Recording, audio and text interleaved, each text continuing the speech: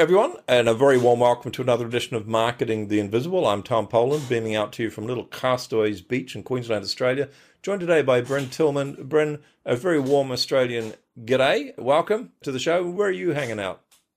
I am hanging out in the suburbs of Philadelphia, USA. Philly. Fantastic. Thank you for that. Geographical references are locked in. For those of you who don't know Brynne, she's the LinkedIn whisperer, and LinkedIn is an absolute freaking goldmine.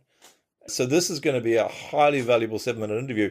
She's also CEO of Social Sales Link and author of the LinkedIn Sales Playbook. So Brynne actually wrote the book on LinkedIn, literally, which is pretty cool. She and a team help professionals responsible for business development schedule more sales conversations with targeted buyers. So, Brynne, you are very, very welcome to the show, because pretty much everyone listening to this is a professional wanting to develop business and are probably scratching their head as to how exactly to mine the gold in the gold mine that is LinkedIn.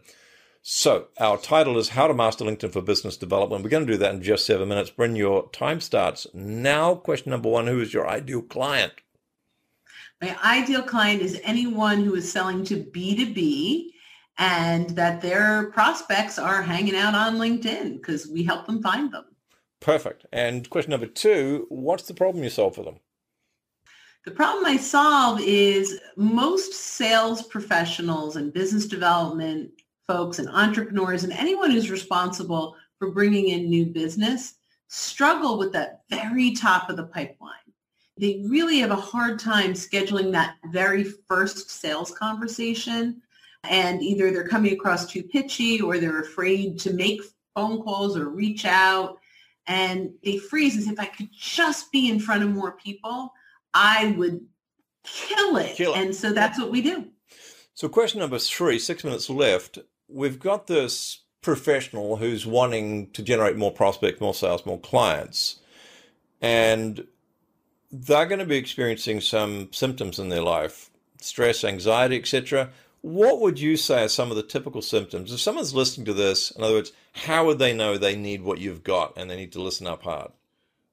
The bottom line is that you're not in front of enough targeted buyers in a high credibility way, in a way that they're excited to take your call and really interested in learning from you. So there's 2 things you said there. One, and I want people just to underline for folks, targeted, and I think you said high quality or high credibility way. High credibility. So high credibility. If you are coming into their ecosystem already vetted by someone in your network, right? We talk about social proximity, and we can talk about this in leveraging your common connections. But, a lot of times, even if we do get on the call or with the right person, you've come in with no credibility or low credibility. And right. So we fix that. So this leads us nicely into question number 4, 4 minutes, 45 seconds left. So some of the common mistakes, please, that people make when they're trying to solve their prospecting problem. You've mentioned a couple already, perhaps, that they aren't targeting the right people, or if they are targeting the right people, they're not doing so in an environment that has established their credibility. So what other common mistakes do people make when they're trying to solve this problem before they find out about your solution? Yeah, so the first thing they do is they connect and pitch. Bad mistake, right? It's like nobody wants to be sold. It's like meeting someone at a bar and asking them to marry you, right? You don't want to do that. The other is connect and ignore. So I don't know what to say. So I've connected with all the right people, but I'm not starting conversations. Right. And so those are the 2 biggest mistakes. And then not connect at all would be number 3. Right. So it's connect and pitch, or connect and ignore, or not connect at all. 3 big mistakes. Thank you. Just under, 3 minutes, 45 seconds left. So plenty of time. It's a whole world of time there. Question number 5. What's one valuable free action that a listener or reviewer could take? It's not going to solve the whole problem. They probably need Social Sales Link for that, but it might take them a step in the right direction. So this is my favorite tip, and I can't wait to share this. And it's all around leveraging social proximity. That is identifying who your targeted buyers are by company, by title, by industry, and searching for them using LinkedIn's magic second degree filter. That allows us to see who in our network is connected to us through a shared person, a shared connection. We can do this in many different ways, but once we've identified who we want to know and who we know that knows them, we can make some decisions. We can reach out and ask for one of three things: a referral if it's a client or someone that has experienced us, an introduction if it's a valuable networking partner that knows you, maybe didn't experience you or hire you, but by making an introduction, they can vouch for you as a human and as a good person.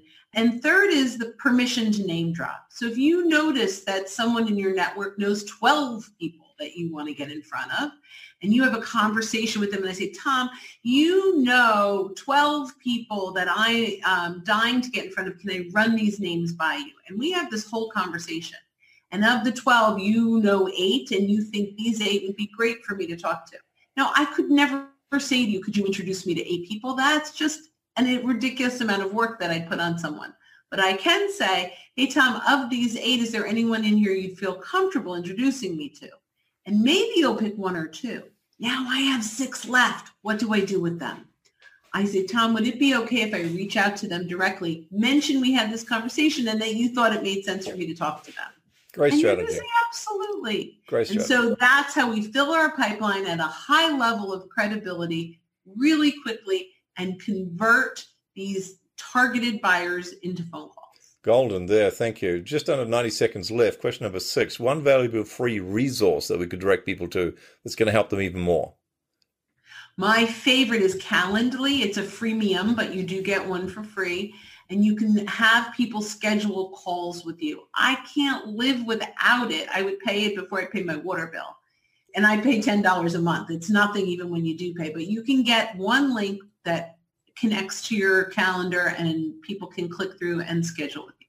Perfect. Thank you. And I think you have a nominated landing page as well for another resource. I think it's ptdrv.linkedin.com/ Anyway, we'll post it. Yeah, so that's free resources. That's through Sales Navigator's Point Drive, and there's tons of resources in there. Fantastic. Well, we'll post the link, folks. You'll have to go to leadshonesty.guru/podcast and look for this interview. The link will be there. Thank you very much. And wow, only 25 seconds left. What's the one question I should have asked you but didn't? The one question is, what do I do about if I'm not a blogger with content? And in 15 seconds, what's the answer?